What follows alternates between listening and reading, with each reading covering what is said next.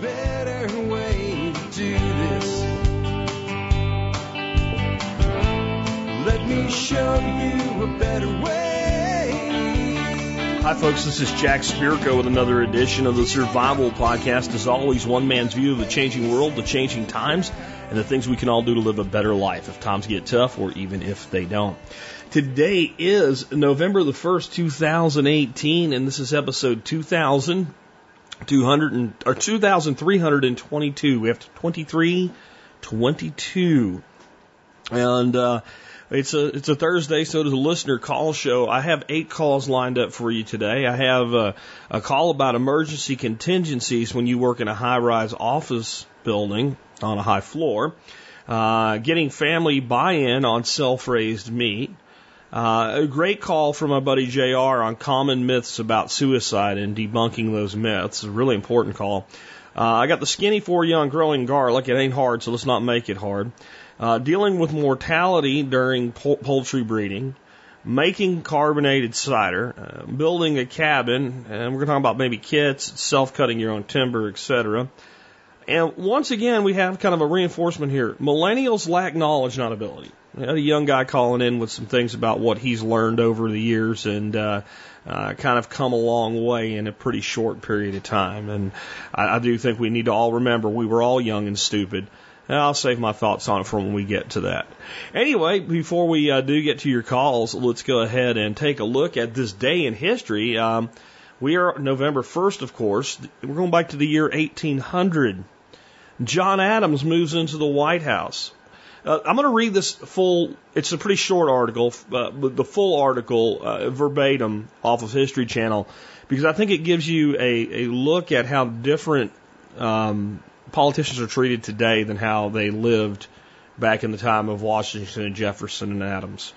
On this day in 1800, President John Adams, in the last year of his only term as president, moved into the newly constructed President's House, the original name for what is today known as the White House. Adams had been living in temporary digs at Tuncliffe City Hotel near a half-finished Capitol building since June 1800, when the federal government was moved from Philadelphia to the new capital city of Washington, D.C. In his biography of Adams, historian David McCullough recorded that when Adams first arrived in Washington, he wrote to his wife Abigail at their home in Quincy, Massachusetts, that he was pleased with the new site for the federal government, had explored the soon-to-be president's house with satisfaction. Although workmen had rushed to finish plastering and painting the walls before Adams returned to D.C. from a visit to Quincy in October, construction remained unfinished when Adams rolled up in his carriage on November 1st. However, Adams' furniture from their Philadelphia home was in place.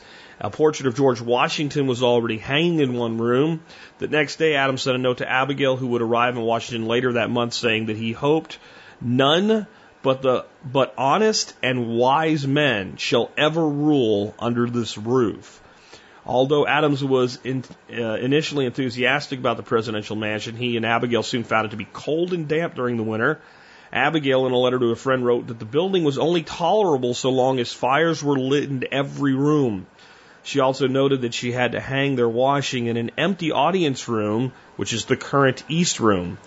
John and Abigail Adams lived in what she called the Great Castle for only 5 months. Shortly thereafter, Thomas Jefferson defeated Adams in the bid for re-election. Abigail was happy to leave Washington and departed in February 1801 for Quincy. As Jefferson was being sworn in on March 4th, 1801, John Adams was already on his way back to Massachusetts, where he and Abigail lived out the rest of their days at their family farm. First, I wanted to do the last part there. You're a politician, you finish your career, go away and shut up. I mean, there's a long tradition that's what, especially once you serve as president of the United States. Go away, shut up. Do some speeches for some money or whatever, but write your memoirs, but go away and shut up. You had your turn. Everybody did that until, well, very, very, very recently. And I'll say even Bill Clinton went away and shut up. The only time he really came out was a stump for his wife. And I don't think you can fault the guy for that, even though, oh my God, the greatest gift Donald Trump has given us is not hearing that woman's mouth on a daily basis, I'll tell you what. The other thing in this, though, is Abigail Adams had to use a guest room to hang her laundry in the White House, which is called the President's house. When do you think, who do you think was the last First Lady to, even when you had machines and stuff like that, the last First Lady that while she was First Lady living in the White House did her own dang laundry? Really? I'd actually, that'd be an interesting little sign. I'd like to know that. Anyway, with that, let's go ahead and get to your calls. Let me remind you real quick, if you want to make a call like this, you call the Think line. That number is 866-65-THINK, 866-65-THINK. Call that number, you leave me a message, it'll come through me to the magic of the interwebs and an email attachment. Make sure you call from a quiet area, make your point or ask your question immediately and up front, then give me details. Your call will go better and you'll be more likely to get on the air. Let's go ahead and take our first call. This is a question about emergency contingencies in a high-rise office. Hey, Jack, it's Ben in Arizona. I recently got a new job in a skyrise. I'm on the 10th floor of an office building. I'm trying to think of like EDC-related stuff for this setup specifically. There's only 2 exits. There's very wide windows, but I'm at the top, and there's nowhere else to go but down. So, I was thinking of maybe some sort of concealable, rappelling gear. That could be kind of interesting. I'm not really sure what that would entail, or even if anything like that's around. Some sort of escape evasion equipment is, useful. Maybe make sure that my desk is near the exit. But outside of that, I'm really not sure of what else to do. Of course, deal with violence and all that stuff, however you have to deal with it. But just on the straight up escape part, like if there's a fire or anything like that where I have to get out of the building, what could I do to not use, the normal escape routes? Would something like some sort of rappelling gear work? Anyways, thank you for your time, long-time listener, and look forward to your response. Thank you, Jack. Let's start out with the good news here for you that maybe just calms this whole concept down a little bit. In a modern office building, short of something like a 9/11 style attack, the odds that you're going to have something like an office fire that prevents evacuation and quickly spreads throughout the building is almost zero. First of all, look around you, and other than maybe some desks, tell me what burns real good in your office. Tell me what you could walk up to with a Bic lighter and set on fire and it would actually start burning. And don't try it, because all modern office buildings are equipped with fire suppression systems that are mandated by law. And while I'm not big on mandating things with law, I got to tell you that that's probably one of those ones that is useful, if not necessary. And I think that today you don't even need it mandated by law, because with the other side of law, which is lawsuits, I can't see that you're not going to be in a situation where anybody investing that much money to build something like an office building isn't going to put fire suppression in it anyway. In fact, I would say today, if it wasn't for government, it'd probably be insurance companies that'd be mandating it anyway. So there is private market solutions to that. So your building's not going to catch on fire and burn down. I can almost guarantee you that. About the only risk you have in your situation would be something like a bomb going off or something like that, or an active shooter. So we should think more in the framework of dealing with those scenarios than a fire. All right. If you really want a way to get down from a building like that, what you need is a big hammer to knock out a window. You need a good rappelling rope of sufficient length to reach the ground from where you are, to have scouted out and know a good anchor point for that rope to be tied to. You need to know how to tie a Swiss seat, you need a carabiner, and you need to know how to rappel. I don't know that I can say that setting up to do that is really a great idea. I worked in, not 10th floor, but, 5th floor of an office building was where my offices were. I really didn't worry that much about rappelling down the side of the building. The odds are, that in all but the most extreme situations, you'd risk more hurting yourself by cutting yourself with shards of glass, or having the rope end up cut on shards of glass than you would ever be really making the right decision to do this. I'm not going to say it cannot happen. I'm not going to say you cannot have a situation where having that ability might be a good idea. But in general, office buildings don't just burn down. The odds of your office burning down is lower than the odds of spontaneous combustion occurring underneath your bed at night and burning you to death in your sleep. I know you've never heard of that happening, and you might have heard of an office or two catching on fire. But I'm talking about an office building burning down in a situation other than somebody bombed the damn thing. And so I think we need to be thinking more about a plan of how you get out. Your basic preparedness items.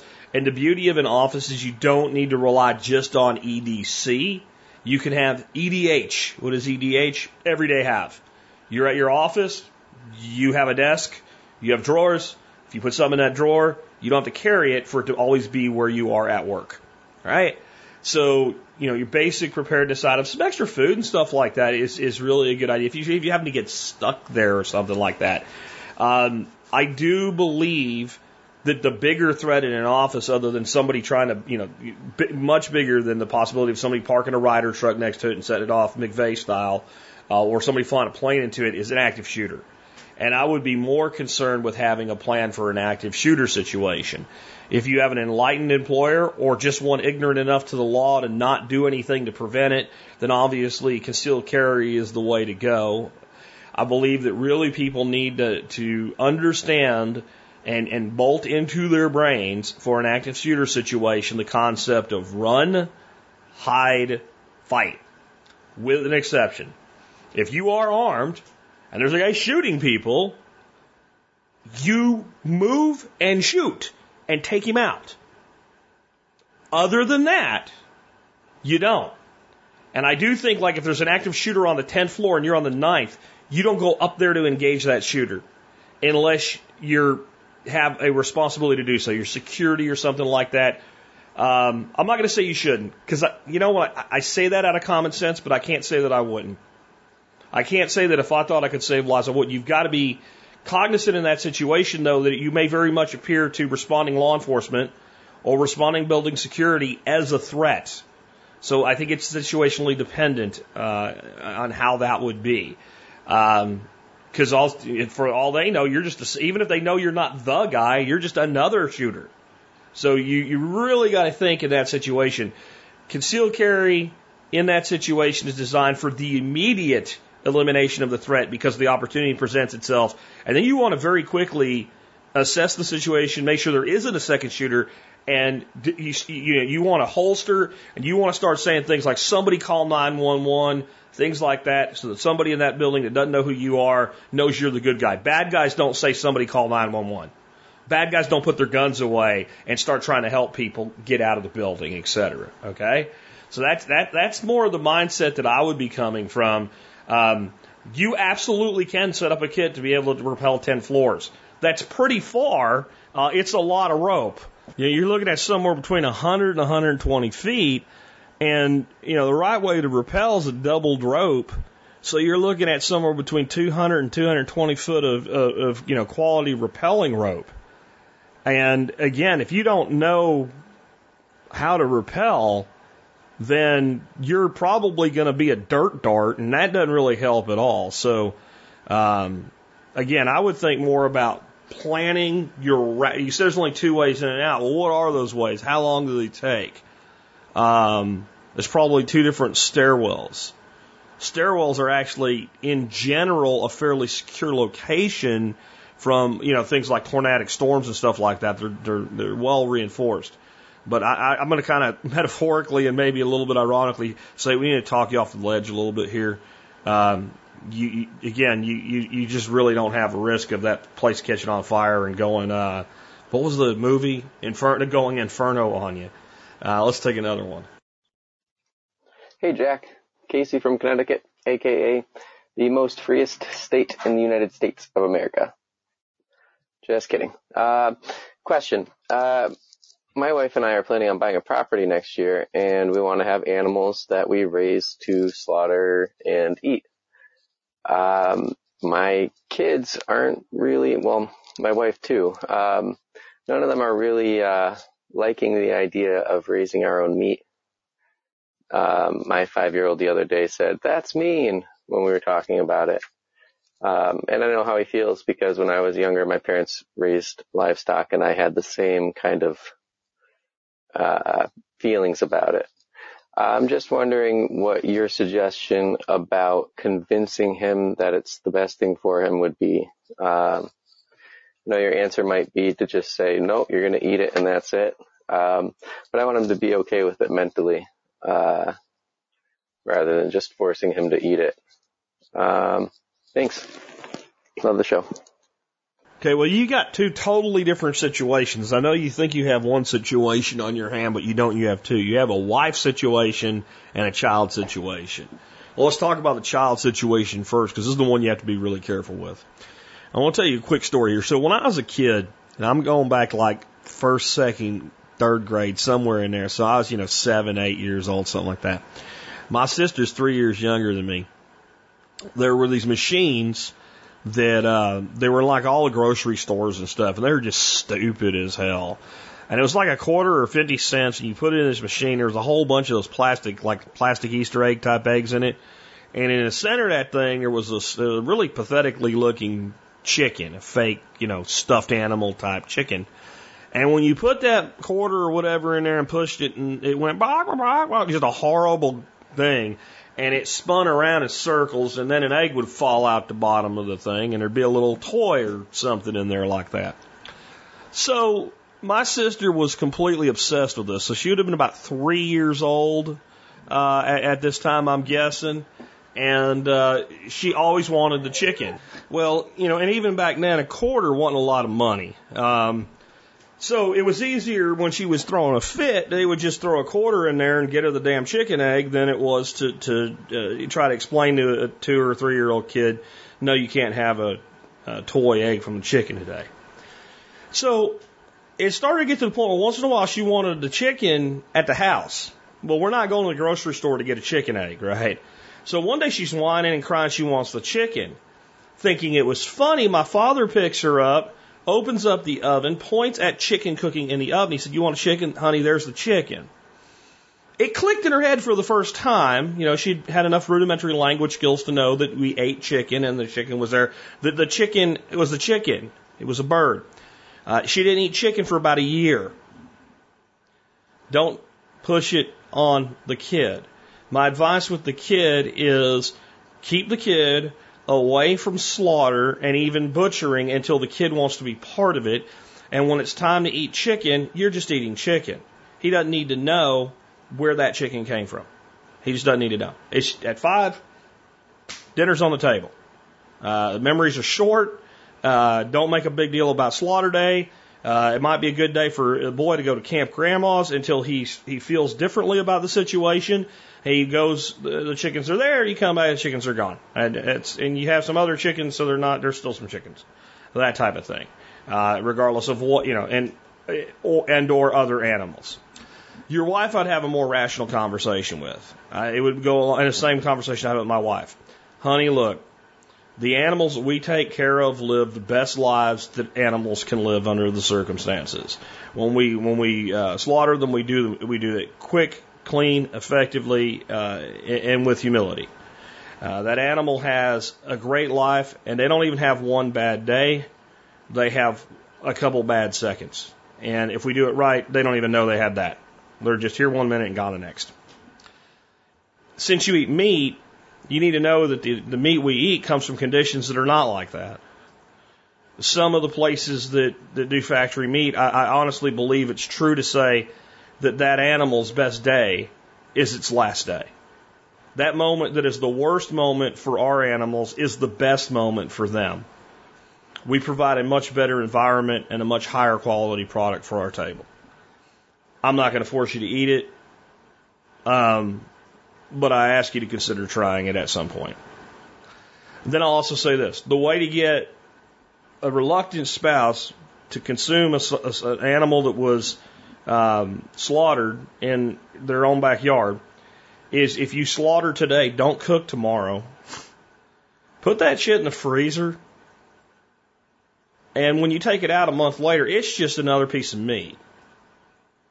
And my wife has slowly come around to all of this, including game, because she used to not eat game. And it was some meatballs that got her going. The meatballs I made with today's item of the day, I'll talk about it when I get there, and some feral hog and venison. And it's on now, man. She tore up the over the fence rooster and venison stew this week. She really liked that. And, not so long ago, she wouldn't even try deer meat. So it takes time. And you may get an answer like this, because I have gotten this answer from Dorothy. I know, but it's just in my head. I don't want to do it. You got to accept that. You wouldn't want someone forcing you to eat something that you didn't want to eat. Again, though, if you can get buy-in from the wife, then you just don't tell the kid. We're having chicken tonight. We're having, steak tonight. We're having pork chops tonight. They don't need to know it anymore. As they get older, you can have a more in-depth conversation with, that's mean. Well, where do you think your hamburger comes from? But I wouldn't do it. If they're resistant to it, I wouldn't do it at 5. Because next thing you know, you're going to have a little vegan on your hand, and that's going to be a nightmare. You're not going to want to have to deal with that. Different people have different tolerances for different things. A long time ago, had a real problem slaughtering an animal. I had no problem killing an animal. I had a problem, and there's a difference. I grew up a hunter. I was hunting with my BB gun and cooking doves and stuff over fires in the woods in Florida long before my parents knew that that's what was happening. Really, yeah. So I never had a problem killing an animal when I felt that I was hunting the animal. I had a real problem killing animals, at least in my head, if not mechanically. I could do it, but it was like thinking about it, I really didn't want to. Because that animal trusted me and had no means of defense.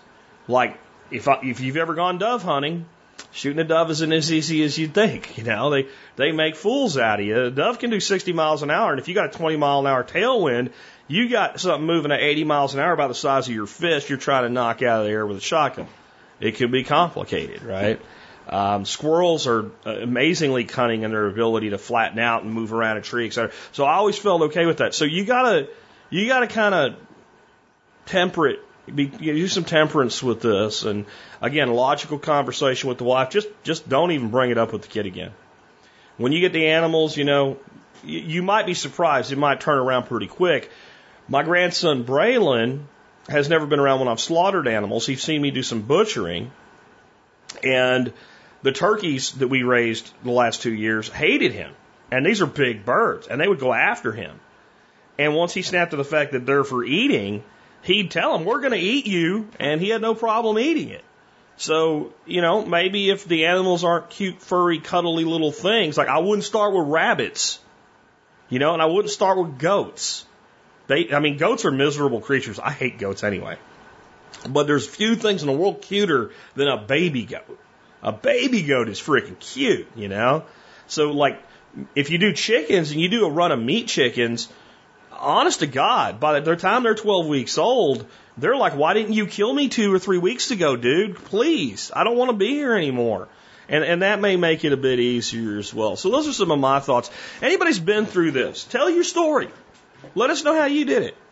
Comments on the blog would be great, or call in your own call about how you dealt with the situation. I believe in crowdsourcing and gaining not just questions from the audience, but information. On that note, my buddy JR, who's just recently retired from the Air Force after 20-something, I don't think it was 20, I think it's 20-something years of service, worked with a lot of people in the world of suicide prevention as part of his service, and wanted to do some follow-up on some stuff I talked about recently with suicide, and he wanted to provide some myths and some counter-arguments to those myths, and he did a great job on this call. So, JR, take it away. Hey, Jack, it's JR from Oklahoma. Hey, in regards to your topic of suicide on Monday, I wanted to share some of the myths that are common surrounding the subject that is really, really hard to talk about. I taught this subject for Air Force basic training recruits during my 4+ years as a drill instructor. I probably have somewhere upwards of 25 podium hours with classrooms of up to 100 students. So I learned a lot from them, as any teacher should. And going through that curriculum over gave me some very interesting insights into it. It's the third leading cause of deaths for folks that are ages 15 to 24. And in our veteran community, we lose an average of 22 people a day to the epidemic. So the first myth that's out there is suicide usually happens without any warning signs. And that's absolutely not true. 8 out of 10 people who attempt suicide give warning signs or clues, even if they're subtle. So the takeaway from that is that we become aware of the signs. Myth number 2 is there's usually a note left behind. Less than 25% of suicide victims ever leave a note. And that most time that leaves the average 6 direct survivors from that point. A lot of unanswered questions, but usually there's not a note left behind. Someone who talks about suicide is just trying to get attention. And the exact opposite of that is true. More than 70% of people who kill themselves have previously threatened to do so or made an attempt. So we always need to take those verbalizations or whatever comes forth, take them seriously. The fourth myth, people who are suicidal are intent on dying and feel that there's no turning back. You kind of covered this in the show. It's quite the opposite. Most people who are suicidal usually have mixed and opposite emotions about it. Parts of them do want to die, but the other part just wants the pain to stop. If they're given another path, they're usually likely to take that. You know, my life experiences with this is that most folks get to this position, they've just lost all hope and their ability to see any other relief to the pain. They just can't see it. So as friends and loved ones of these folks, we need to find a way to give them hope for the future. People who attempt suicide once are unlikely to try again. That's the fifth myth. About 80% of people who die from suicide have made at least one other attempt already. So if you know someone that has attempted in the past, if you see them getting into depression and lower points, it's very likely they'll make another attempt. The sixth myth is that someone who survives a suicide attempt is obviously not serious about it. Any suicide attempt that we see should be treated as though the person intended to die and not simply dismissed as some attention-getting action. And the last one, which I think is so important, is if you mention suicide to someone as a myth who seems depressed, you are just planting the idea in their mind. And that's totally not true. Discussing suicide openly can actually help a depressed person not hurt themselves, and you may be able to help them attain the help that they need even better. Always be direct. It's tough, right? We don't talk about this very often, but if you're going to ask someone, ask them directly, hey, are you thinking about hurting yourself? Or even more direct, have you had thoughts of committing suicide? Don't sugarcoat it. Don't beat around the bush. Bring that to the forefront. You're not planting a seed. You're going to help them by giving them an avenue to discuss it. You're right, Jack. What we do matters. So if anyone in the audience is thinking about suicide, or you're at such a low point that you have thoughts like this, thoughts like, I just wish I wouldn't wake up in the morning, please reach out. If no one around you is friend enough to trust, start with the National Suicide Prevention Hotline at 1-800-273-8255. Someone there can give you that spark of hope that you're looking for. Okay, thanks, Jack, and thanks, TSB community. Good stuff, and I have just a couple things to add to this. Number one, when JR says you have to take every, threat or mention of anything that even approaches a suicide seriously, I can tell you that that's true. And fortunately, this friend of mine has not taken his own life, but I still to this day just live with some little bit of dread in the back of my head, knowing that someday I'm going to get a call that he's done it. He's about my age and hasn't yet, so maybe it won't happen. But I mean, if 10 years ago I'd have got that call, I'd been very sad, but I would not have been surprised. But I'm going to take you back to when the two of us were 20 years old and we were in the military together. And one day he got picked for guard duty. He really didn't want to do it, and he had been having a bad day. And I think it was like he wasn't even supposed to be on duty. It was like one of those things. Oh, you're on duty, like somebody got sick or something, and he was like the next guy in the barrel type of thing. And he made a comment like something like, "I should just kill myself," and it was just a ridiculous comment. Like it didn't in any way mean anything at the time he made the statement. But the sergeant of the guard that heard him make it thought, I can't send a soldier out there with a freaking weapon with ammo in it, an hour after he said he was going to kill himself. So somebody else got called up to that position, and Brad got sent for psych eval. The military took it seriously enough. He was flown from Panama back to Sam Houston Army Hospital, and went through 2 weeks of psychological evaluation, group therapy, etc. They put him on freaking Prozac for a while and sent him back to Panama and said, yeah, he's okay for duty. He thought the whole thing was a joke. He wasn't amused by it at all, but once he realized he had no choice, he kind of like, well, I'll go hang out in San Antonio for 2 weeks and talk to pretty nurses and whatnot, and when they send me to group, I'll take over and be group leader. And I mean, that's how and when he came back, we all thought it was stupid. Let me tell you, this guy's been close to killing himself multiple times since that happened. He went through 2 really nasty, horrible divorces. And I think the fact that really the second one was of his own making and his own design and destruction made that one worse. But the fact that he was the person with that inside of him, that little aside all the way back all those years ago, that was an indicator. I mean, I might say it, and it might be a complete, I should just kill myself. Yeah. And you're like, that doesn't mean it. But when I really think about it, I've told other people to kill themselves, but I've never said that I would kill myself. So even the thing that seems like an off-the-shoulder joke should be taken seriously. The next thing is, because I know I'm going to hear it from somebody, and there's sometimes people say stuff that just doesn't need to be said, or try to counter-argue arguments that don't need to be made.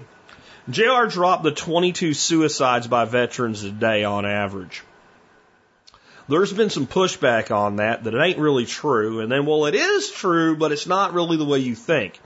And the counter argument is that a lot of people that have committed suicide that are looked at as veteran suicides did so many years after their service. And in some instances, if you blocked off a group, let's say like 40 to 50-year-old men, you count those veterans as veteran suicides. But if you compare them as a per capita against the totality, they're not that much different. It's not, about the same percentage of veterans 40 to 50 commit suicide as anybody does 40 to 50. And if they've been separated for 10 or 15 years, you really can't say that their service is connected in any way to their suicide. In a word, bullshit. I served in the Army for 3 years. I have been alive for more years after my service than I was before my service at this point. Okay?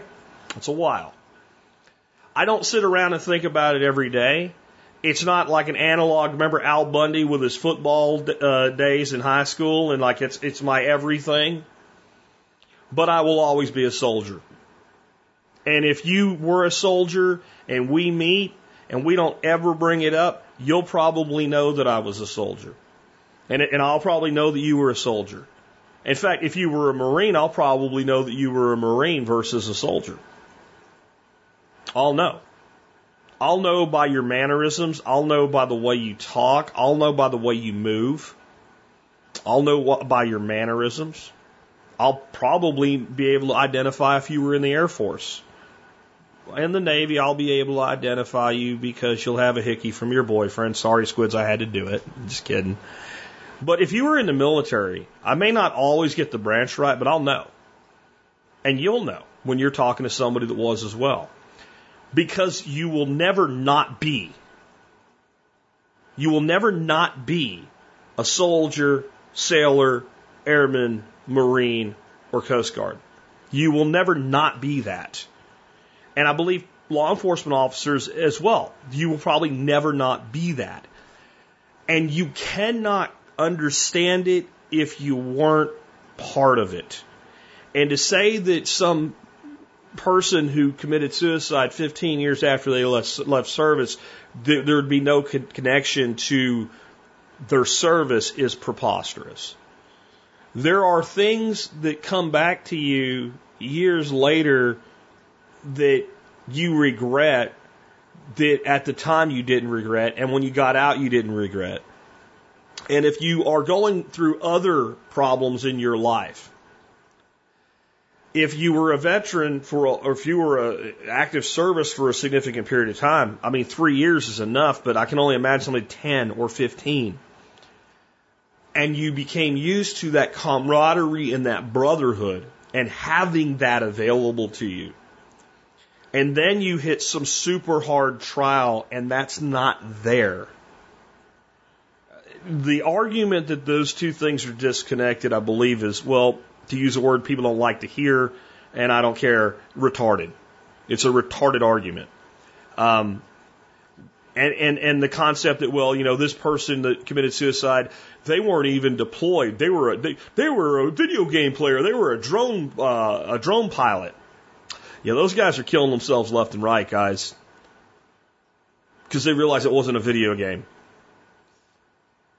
You don't understand, so don't even try. Just accept that the person that goes through military service, even if they don't deploy into a combat zone, even if they never deploy into a foreign theater, it is life altering, and it is some of the best parts of who they are. But there will always be some level of feeling of loss after separation from it, even if they don't want to do it again. And I just kind of wanted to point that out. Next, we got a question here on growing garlic. Jack, Lane Douglas here, lifetime member. Question today is about garlic, and you can answer this or kick it to the expert council if you think it's more appropriate.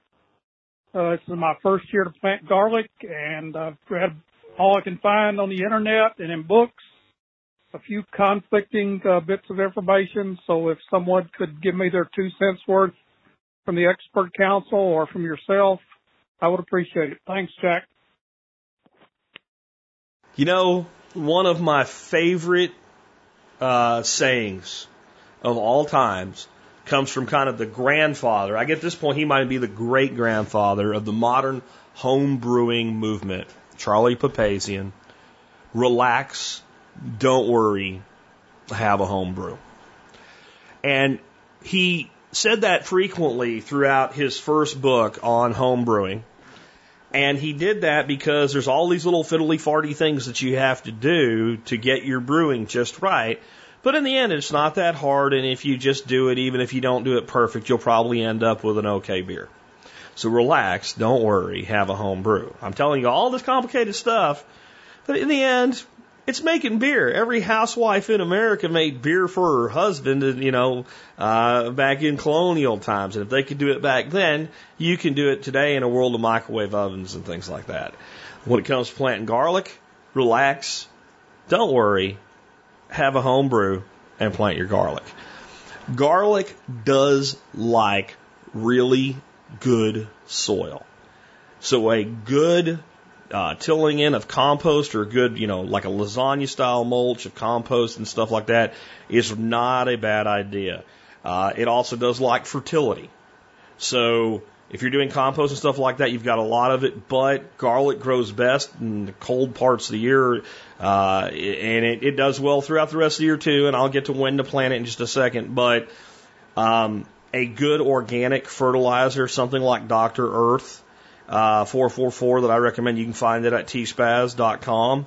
My write-up on it would be a good addition for that period of time when the soil is a little bit cold and you don't have a lot of microbiological activity going on. And because of that, some of those nutrients aren't as available as they would otherwise be. So good, friable, nutrient-dense soil.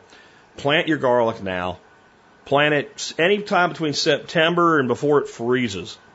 If you're in a northern climate where you get really hard freeze for the year, throw down about 4 to 6 inches of mulch on top of it after you grow it, and then don't do anything.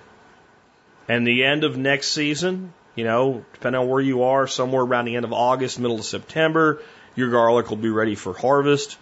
You pull it out of the ground, you trim the green part out, get some sort of a large screen or something. We had a big old rusty gate that we would use, and put it up on some cinder blocks, and we just lay the garlic out on it and let it cure and dry.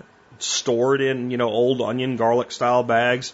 Or you can braid it if you want to, if you don't want to actually take the green off, and keep it in a cool, dry space. And set aside some portion of that to plant for the next season. Pull the cloves apart, plant each clove individually wherever you want another garlic. That's it.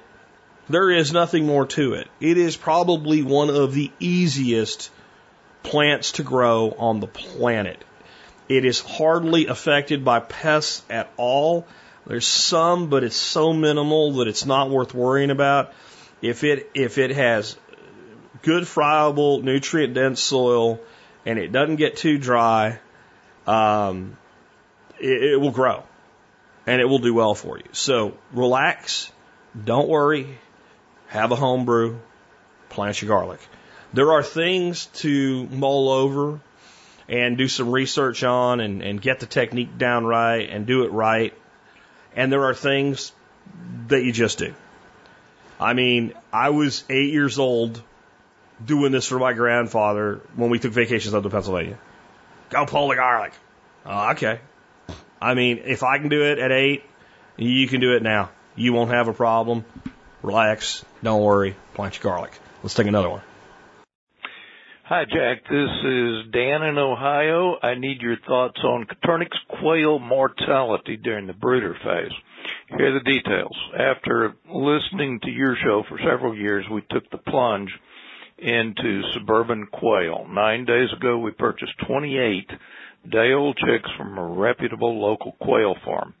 They were fine for a few days, but then one by one they began to die. We lost 6 birds over a several-day period from about day 3 through about day 6. Hopefully this has slowed down, but I would like to get to the bottom of the issue. The birds appeared healthy and happy until they just died.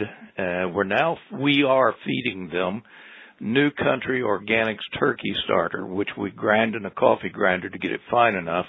High quality, non-GMO, non-soy feed, about 25% protein, and they seem to love it. There's no sign of external damage to the birds, including in the indication that they're picking on each other. 2 days ago, I began a once daily supplement with a product called HydroHan, which is a 3-in-1 combination probiotic, electrolyte, and acidifier. And I haven't lost a bird since we started this program, but I'm not sure if it's coincidence, and I'm not sure if it has solved the underlying problem. They're kept in a brooder box, sterile box in my basement with aspen chips for bedding and a heat lamp on an electronic thermostat. We're still seeing 2 specific problems that we're concerned about and would not be surprised to lose more birds. The first problem is that a few of the birds are dramatically smaller at this stage than other birds, and they just don't seem to be growing. A few of them. The second problem is occasional runny poop, which leads me to wonder whether these birds may have worms or some other disease. On that topic, the quail farm told me that the inspector had just performed his periodic visit with no indication of problems. At this point, we don't know whether we have healthy birds or not. I've seen suggestions on the internet that you should take any birds with runny poop to the vet, but the vet bill would undoubtedly dwarf the cost of replacing all the birds.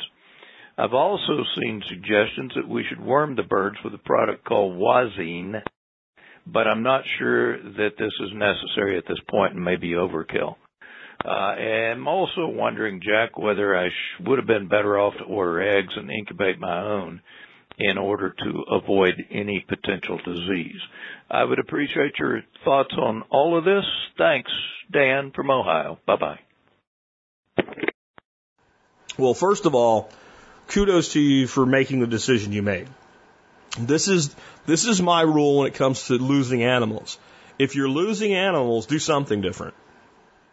Do something different, because obviously whatever you're doing isn't good enough. So the fact that you went to this additional product and it seems to have stopped, it may or may not be the solution. We don't really know that. There's a few things that could be going on here. The batch of quail you got could have just had something wrong with them. The last big batch of ducks we did, we had huge losses. I think I brought in like 75 birds and I lost like 20, 25 of them.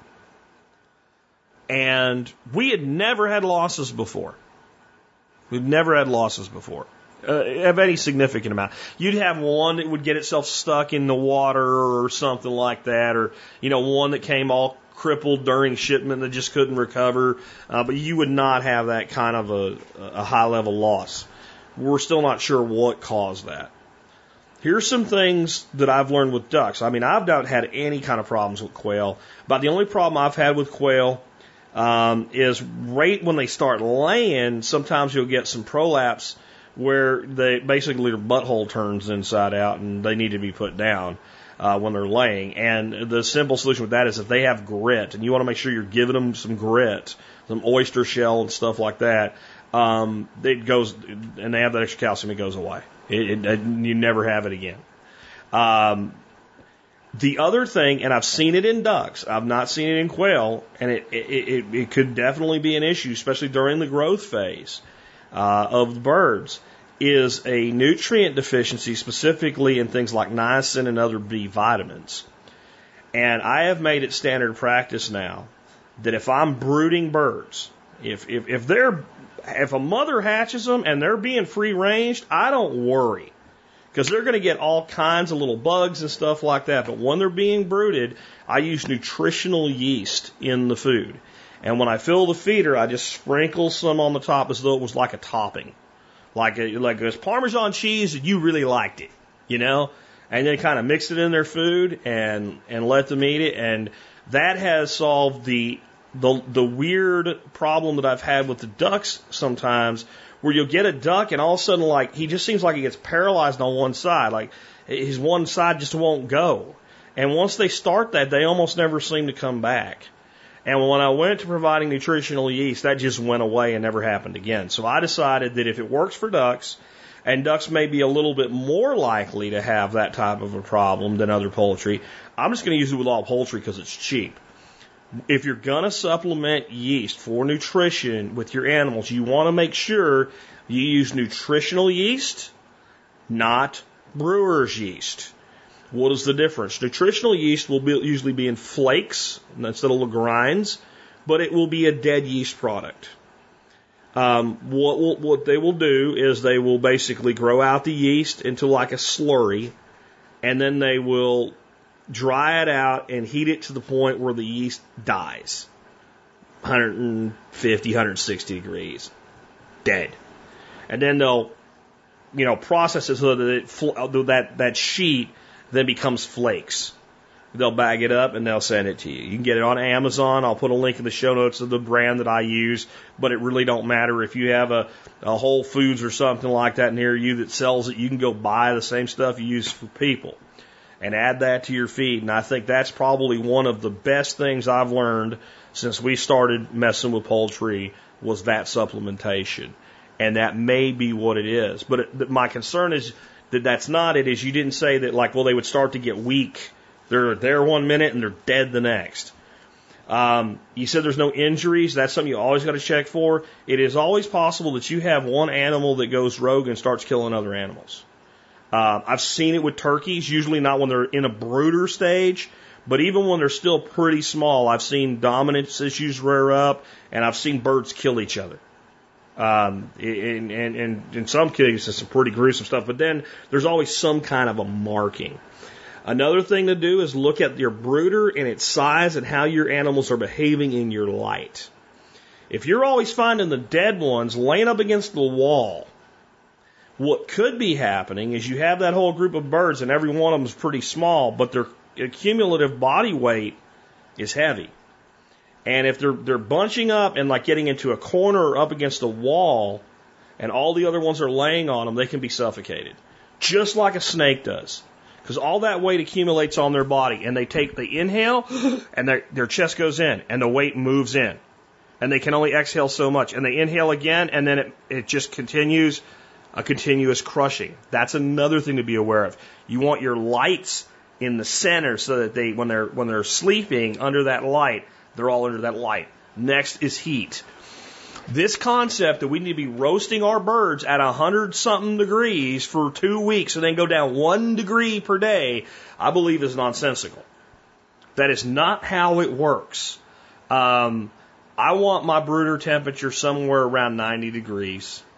In the hottest part of it, and I'll start moving that light a little bit higher and away pretty quick. Think about this. You want your birds have to be 100 degrees nonstop, blah, blah, blah. Okay. Geez, you're starting to cook them. And I do believe that some brooder losses come from too much warmth, especially if are you finding their water empty? Are you finding their water empty because you don't have enough on hand at any time? So you could have dehydration deaths. So those are all the things that I would look at and consider. If you have any more information, if anything's changed since you made this call, let me know and I'll do some follow-up on it for you. Anybody that's had high mortality with quail as babies and solved it, tell us your story either by phone or comment on the blog. Jack, this is Bob in Llano. This is not exactly a Jack, you're a jerk call. It's more of a Laurel and Hardy, Jack, another fine mess you've gotten me into call. Let me explain. So a 3 years ago, you talked about small batch ciders, and I tried them, and my wife and I really enjoy them. I make hard ciders about once a month, and we love it. Then, last summer, in episode 2208, you talked about in-the-bottle carbonation. I thought, I'll try that. Well, Jack, it's another fine mess you've gotten me into. Now my wife absolutely loves the carbonated version of my hard cider, and it's all I'm allowed to make. Jack, thanks again for getting me in a great mess. Bye. Not a bad problem to have. One of the things I wanted to say about this, though, is that cider is infinitely better carbonated. I like still meads, and in fact, most meads I prefer still to sparkling. Though some sparkling meads are pretty fantastic. Blueberry mead just begs to be carbonated. It absolutely does. A raspberry ginger mead begs to be carbonated. Ciders really just it's a total different experience, that lift that you get from the CO2. And you can individually bottle and carbonate. The other thing you can do is we do ferment in the 1 gallon apple juice bottles. Well, you usually end up with less than a gallon of apple juice, but you don't have to. You know my little trick with the mead where we add water? What you do is that little bit of apple juice that you pour off, so that initial fermentation doesn't clog your airlock or whatever. As your fermentation slows down, add it back to the fermenter. Just store it somewhere in a refrigerator or whatever, and put it in a good clean container. Pitch it back in, it'll kick up again because that additional sugar, but you can end with pretty close to a full gallon. And another way to do it is after your big giant fermentation, you have that clunky yeast and you go to your secondary, you rack. So just add your pitch back your juice then and you'd be close to a full gallon. The reason that's nice is now you take another 1 gallon apple juice bottle and you rack into it when your cider's finished. You add some sugar, do the math to figure out how much, to that bottle, and put the lid on it. Set it on the counter. It'll puff up. Throw it in the refrigerator. It'll kill off the additional fermentation. And if it clouded up at all, it'll clear right out. Now you got a gallon of carbonated cider. Right in that bottle. For daily drinker stuff. This is easy. Now, if you're going to save it and, you want a bottle to give away, so then go ahead and regularly bottle it. But you can just go back into one of those jugs and throw that in a refrigerator to stop that secondary fermentation once you're happy with the carbonation level. That way, even if you carbonate a little bit more than you wanted to as far as the sugar you added back, you're there. Now, here's another thing. I would be remiss if I did not say this. Take, I would say, about a pint of apple juice out of your gallon. Make your cider. When it's finished, put that pint in when you bottle it into your big 1 gallon bottle. You'll be back to about a gallon. And remember, you've added sugar to the ferment when you did it the first time. So there's not that much sugar in pure apple juice, and a pint's not that much. There'll be enough sugar in that pitchback. Let that go for a couple of days capped, and then throw it in the refrigerator. You'll get a nice little bit of residual sweetness and a little more apple coming through, because it won't all ferment. So I don't like to back sweeten, but that's like a very mild version of a back sweeten, and that way you don't need an additional component. You could do it from pure apple juice too, without adding any sugar to your ferment. But if you do that, you're going to get about a 3% alcohol cider. That's about 3 to 4% you're going to get from standard apple juice that you get from the store. There are some apples that are, old school apples for ciders that have much higher sugar content in them. Because everybody thinks you always want for apple cider, you want these really tart, nasty apples. That's a balancing thing.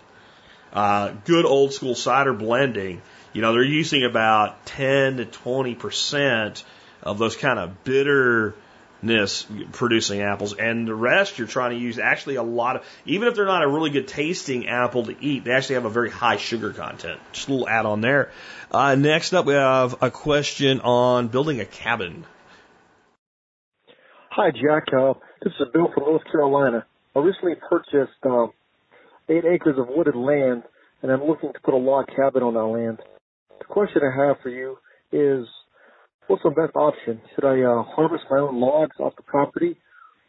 I have no experience in felling trees, so I'm not sure if I should even attempt to do this, or I think I should just hire someone to cut down the trees for me and then get some help with building the actual log cabin.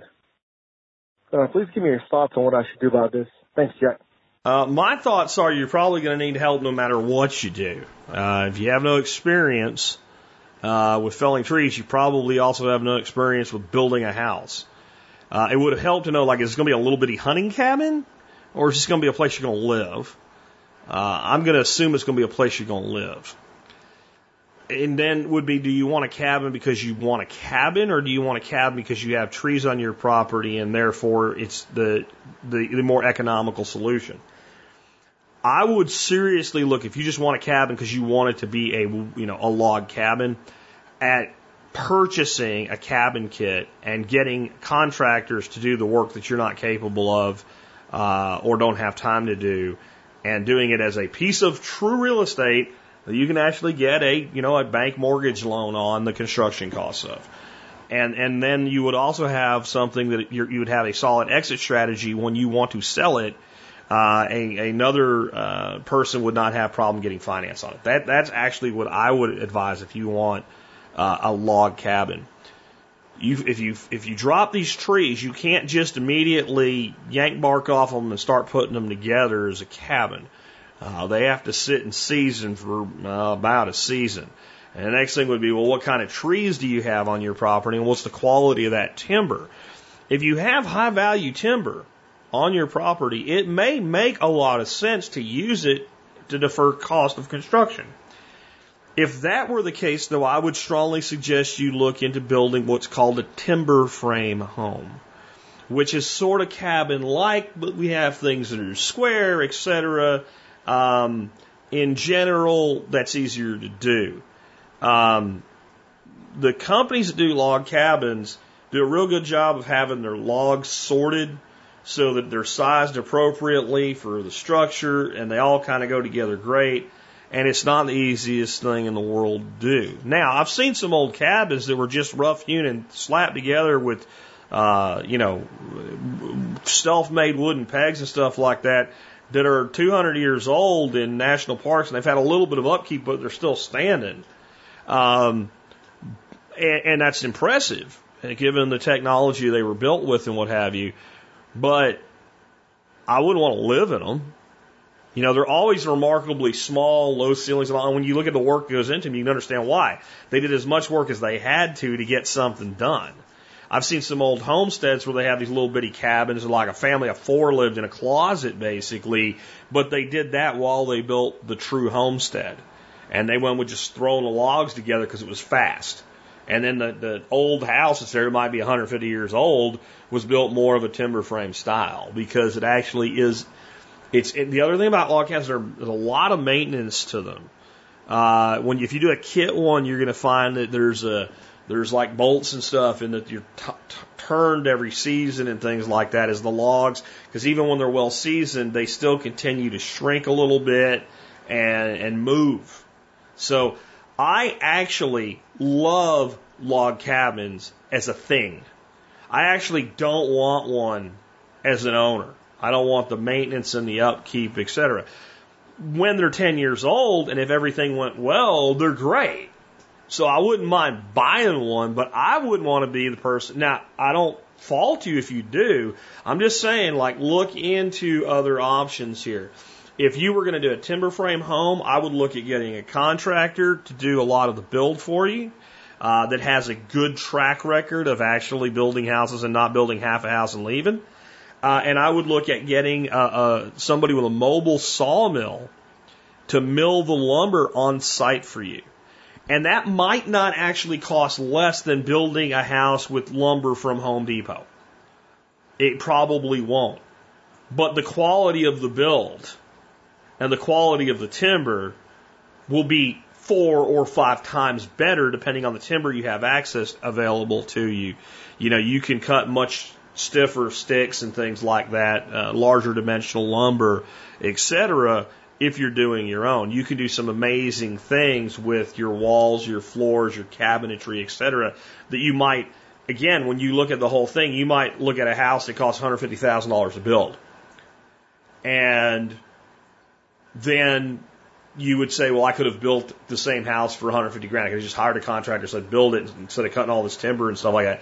But to build the house you'll have with the type of lumber you have in some of those situations, it might have cost you $400,000, $500,000.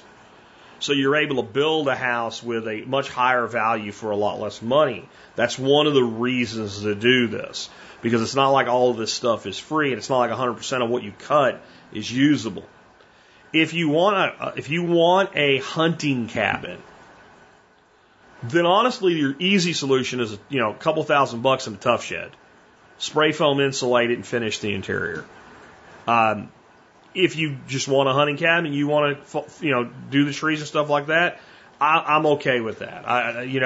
That's a thing. You'll learn from it, and you'll decide if you ever really want to build a bigger home, if that's the way you want to go. And I don't want to pee on anybody's Wheaties or nothing, but you probably decide you don't. And understand, I always say this show's one man's opinion. I'm giving you my opinion. I'm not giving you a statement of fact. There are things that I talk about on the show and I say, you take this to the bank. This is 100% true. I'm telling you how, in this case, though, how I feel about a situation. So if you have any more information and you'd like me to clarify anything for you, follow up with me and I'll try to do that for you. Hey, I've got huge, barely get your arm around them black locust trees here and it's the highest quality timber in the world or something like that. Or I got a whole bunch of black walnut. Really? Because I might save some of that for some cabinet work and stuff like that. But if somebody had, I got this huge grove of giant black walnut trees. Well, maybe those black walnut trees are going to buy you a house. Because that's another option. If you have a lot of timber and it's high value, you might sell out a portion of it and use the money to build the house in a more conventional way. There's lots of ways to function stack things, guys. Okay, this brings us to our last call of the day, and it's a call on the millennial generation and learning stuff. And it's not a negative one for you guys to get butt hurt. Here we go. Hey, Jack. I was just listening to your 10 Basics of Preparedness episode and got a kick out of when you mentioned how some kids don't know how to use a can opener, because I was that kid. My first girlfriend's dad put a can of peaches in front of me with a manual can opener, and I had only ever used electric. And he said, intelligence test, open this can of peaches. And it might have taken me a few minutes, but I figured it out. And, you know, I was the kid that couldn't figure out ratchet straps for about an hour, but eventually I got that one too. And, you know, today I'm 25, I'm self-employed, I'm running a gardening business and kind of a general handyman type as well. And just want to say that there is hope for us young people after all. Thanks for everything you do. Keep it up, and I'll keep listening. Thanks, Jack. You know, that's kind of been my point the whole time when I've talked about, you know, the ineptness of some portion thereof of the current generation, that like it's not a lack of ability, it's a lack of knowledge. It's ignorance, not stupidity. It definitely is. And that's the whole point, that like, yeah, I know people didn't teach you this stuff. I'm sorry, but you can learn. So go do it. And it's easy to mock people that don't know how to do something, but you know, none of us know how to do something that we've never done before, and no one ever taught us how to do. And just some of us are lucky that we learned more stuff. But I believe our current generation of young people are the exact same physical beings that Gen X, like myself, are, or baby boomers, or tweeners, or what have you. So I think one of the messages I have for like the whole millennial group is, don't get so butthurt when people talk about your generation, and in a couple different ways too. So I just said that this is, you know, an ignorance versus a stupid issue, and there's an old saying, you can cure ignorance but not stupid. Stupid is a lack of ability to do something. You're never going to get it, and ignorance is just a lack of knowledge, you know. And there's some truth to that, but stupid can be used in more than one way. And we just had a song this week from Alice Cooper, right? Hey, stupid. Well, that kind of stupid is stupid behavior or stupid thoughts that might be driven by ignorance. But just when you look at it, there's no other word for it other than stupid. Like, let's try socialism. That's an example of some stupidity. And so one of the things I've seen people get really mad about with like somebody posts a meme or something, and if that's you, or even if it's not you, if you just find it amusing, come to the site today and look at today's photo for the show. You might enjoy it. But you know, like, way to just diss an entire generation. See, I think there's a lack of experience in not understanding the humor here. Because I'll say something like this. This is from the generation that brought us eating Tide Pods or something, and they'll be, didn't your generation, and they'll fill in the blank with something that my generation was known for that was really stupid. See, my response to that is, we're all stupid when we're young. When I was 20 years old one day, it was either 19 or 20 years old, I was in the back of a pickup truck doing 110 miles an hour. And that guy I talked about that I always worry that maybe he'll off himself someday, he was standing next to me, and another guy named Sean was standing next to him, and we were holding on to a roll bar in this little Ford truck, standing up, doing over 100 miles an hour, going across the Bridge of Americas, across the Panama Canal, passing a bottle of Jack Daniels back and forth to each other. That's stupid. And you couldn't pay me to do it today. You couldn't pay me to do that today, because we all do stupid stuff when we're young. And that's why when you're young, you shouldn't be telling the country what form of government we should have, right? I mean, really, you really probably as a group shouldn't be making, again, and we're back to a Men in Black saying, a person is smart and people are stupid. As a group, young people are stupid. The majority of them individually have a lot of things that you can look at and go, that person's really smart. But in group think, and it's funny because I think that one of the things that, like, especially like, they're almost not millennials. Like, we're almost to the point where, like, whatever the next generation is they're calling them is almost coming into the teens and early 20s soon. But that kind of tail end of the millennials and edge group of this Gen Z or whatever, it seems to act as if they're the first ones to figure out the United States should try socialism. And the baby boomers are a bunch of jackasses that are just, hardcore capitalists that just want to crush the earth and destroy babies or something. The baby boomers when they were in their teens, guys, the guys that are in your teens and early 20s now, when they were in their teens and early 20s, they were the frickin' flower children. They were the hippies.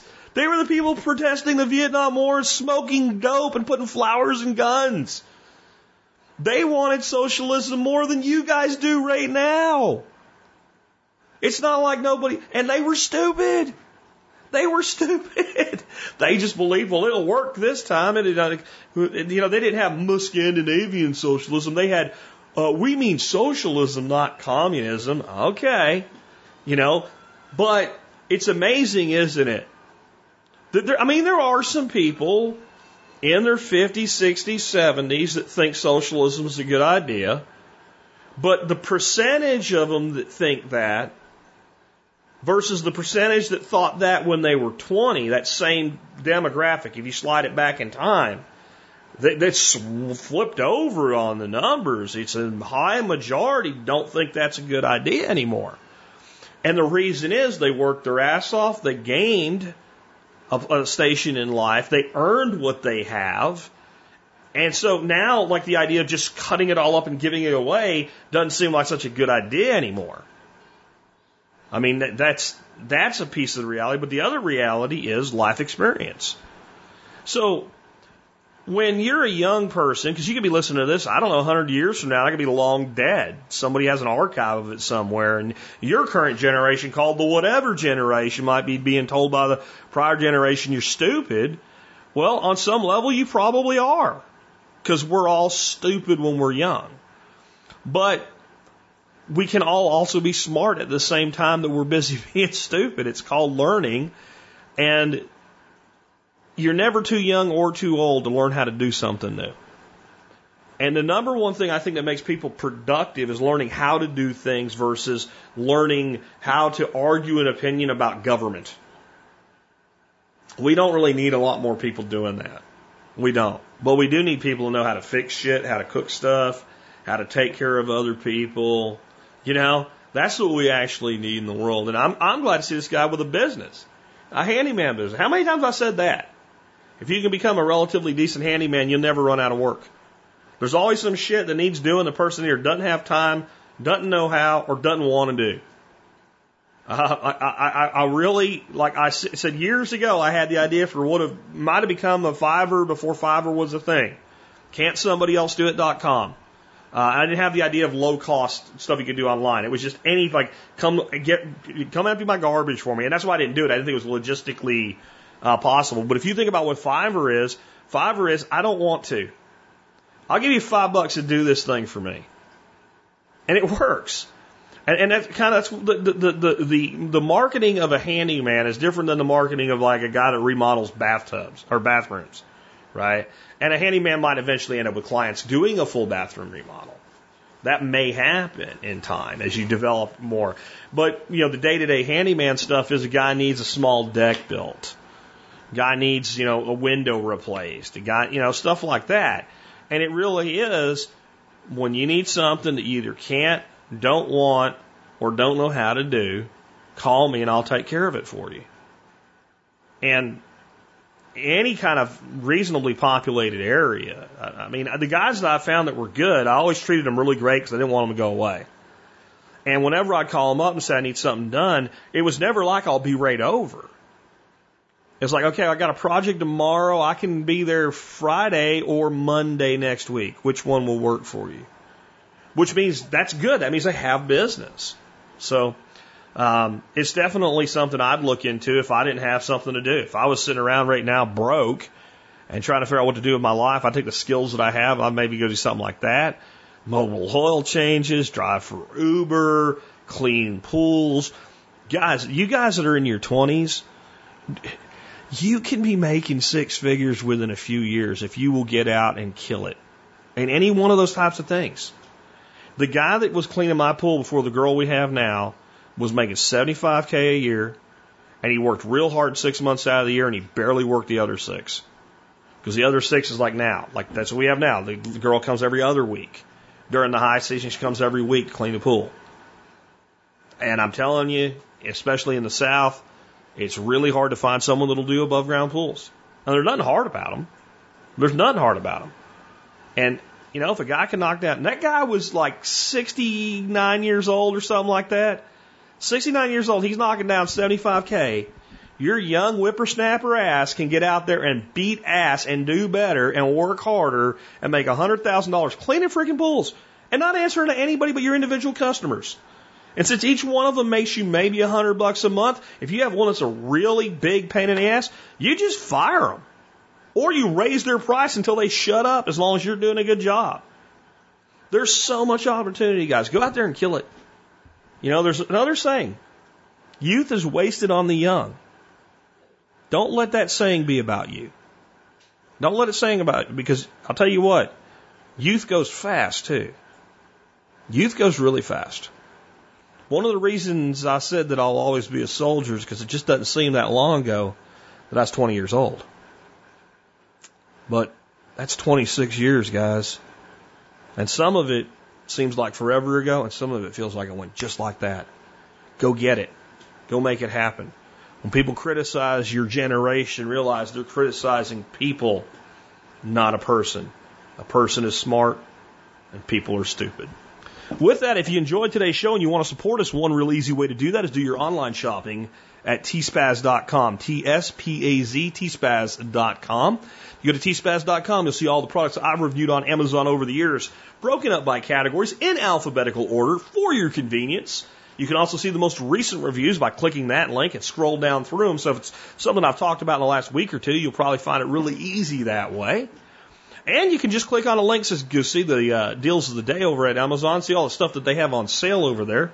And as long as you start there, no matter what you buy, you do support the Survival Podcast and the show and the work that we do. I'm sorry. Today I have a product called gochujang. Gochujang is a fermented Korean hot pepper paste. And I love this stuff. I love cooking with it in traditional Korean dishes and in some innovative ways. I mentioned with getting people to eat stuff. My wife never wanted to eat venison. I tried it a long time ago and it sucked. Well, then you ate venison that somebody ruined. And finally one day, I had these meatballs I made for me and my buddy David, and she was really hungry and I didn't have time to cook anything else. So she was going to eat leftovers, and she's looking at these meatballs and went, those look really good, and they smelled it. I'm like, well, try one. She ate one and it was on. So maybe the way to get your picky eater off the fence with game or self-slaughtered meat is make some meatballs with this. Burger. You just take a tablespoon of this stuff and a tablespoon of black bean paste, mix it in your burger meat, and grill your burger. Changes the whole thing. Amazing. How about this? Everybody, sriracha mayo, sriracha mayo. It's been overdone, guys. Overdone. You know, it's in the 90s, it was the freaking sun-dried tomatoes. They were like, you couldn't get anything without a sun-dried tomato stuck to it. That's what how about this gochujang mayo? A tablespoon of this to about 2 to 3 tablespoons of mayo. Give it a mix. A little bit of salt, a little bit of pepper. Oh yeah. It is on with that. You get those purple sweet potatoes that I talk about. These are the Japanese purple sweet potatoes. The thin purple skin and a yellow flesh. And they're nowhere near sweet like an orange sweet potato is. You cut those into fries. You deep fry them till they're done. You know, so whether when you touch them with a fork or whatever, you like, I could eat that. Take them out, drain them, let them cool for about 10 minutes, and throw them back in. And they get crisp and puffy. And you dip that in that gochujang mayo. And I know you're thinking fries and mayo. Trust me, brothers and sisters. This is not your typical Hellmann's mayonnaise, though you can use your Hellmann's mayonnaise to make it. And there's some other great ideas I have for you with this stuff. You get a 1.1 pound tub. It lasts a long time. It's a fermented chili paste, so it has a really long shelf life. It's a great prepper product, great product for your kitchen. Check it out. Check out the article. And remember, as long as you can go to tspaz.com before you shop online, you help support the Survival Podcast and the work that we do, no matter what you eventually buy. So it's painless. There's no reason not to do it if you like the show. That brings us to our song of the day at the end of the show today. And before I talk about that, I just want to remind you that next week I am doing the workshop. While the workshop officially begins on Wednesday, I am taking Monday and Tuesday to be ready for everybody when they get here.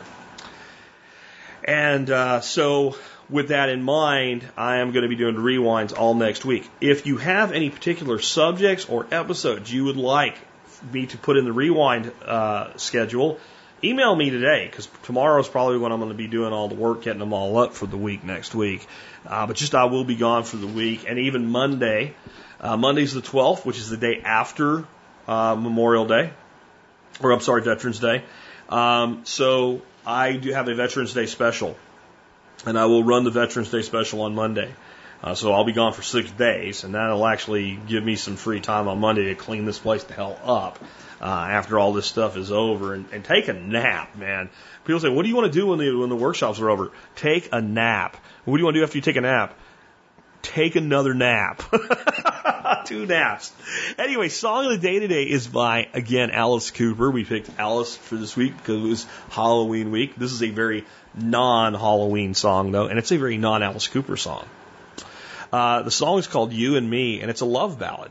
Yeah, from Alice Cooper. Alice actually termed this type of music housewife rock or housewife metal. And I'd say maybe housewife. I wouldn't even call this metal. I mean, I think it would be fun to play this song for someone that ain't heard it before and get them to try to guess who it is. Because I don't think they'd figure out it was Alice Cooper. Oh, and yesterday, I forgot to mention something, the song yesterday.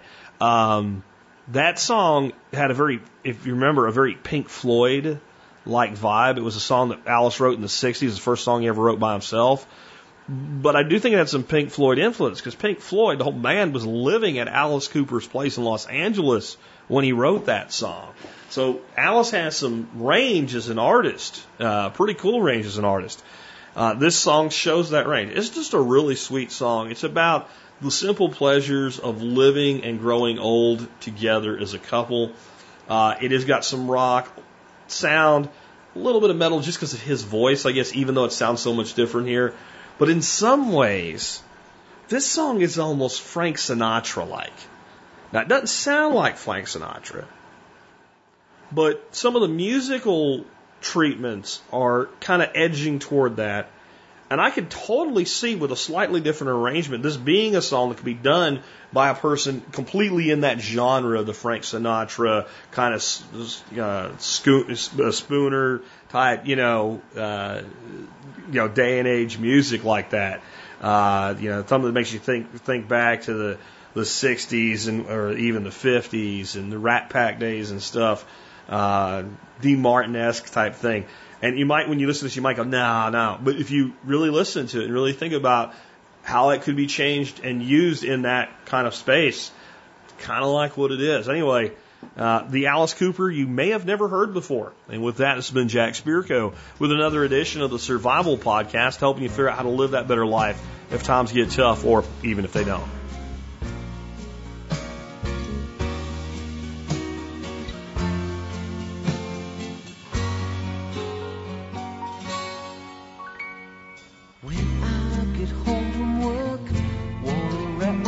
Around you, I wanna take you and squeeze you till the passion starts to rise. I wanna take you to heaven, that would make my day complete. But you and me ain't no movie star. What we are is what we are. We share a bed, some loving, and TV, yeah. That's enough for a working man. But what I am is what I am. And I tell you, babe, well, that's enough for me. Sometimes when you're asleep and I'm just staring at the ceiling, I wanna reach out and touch you, but you just go on dreaming. If I could take you to heaven,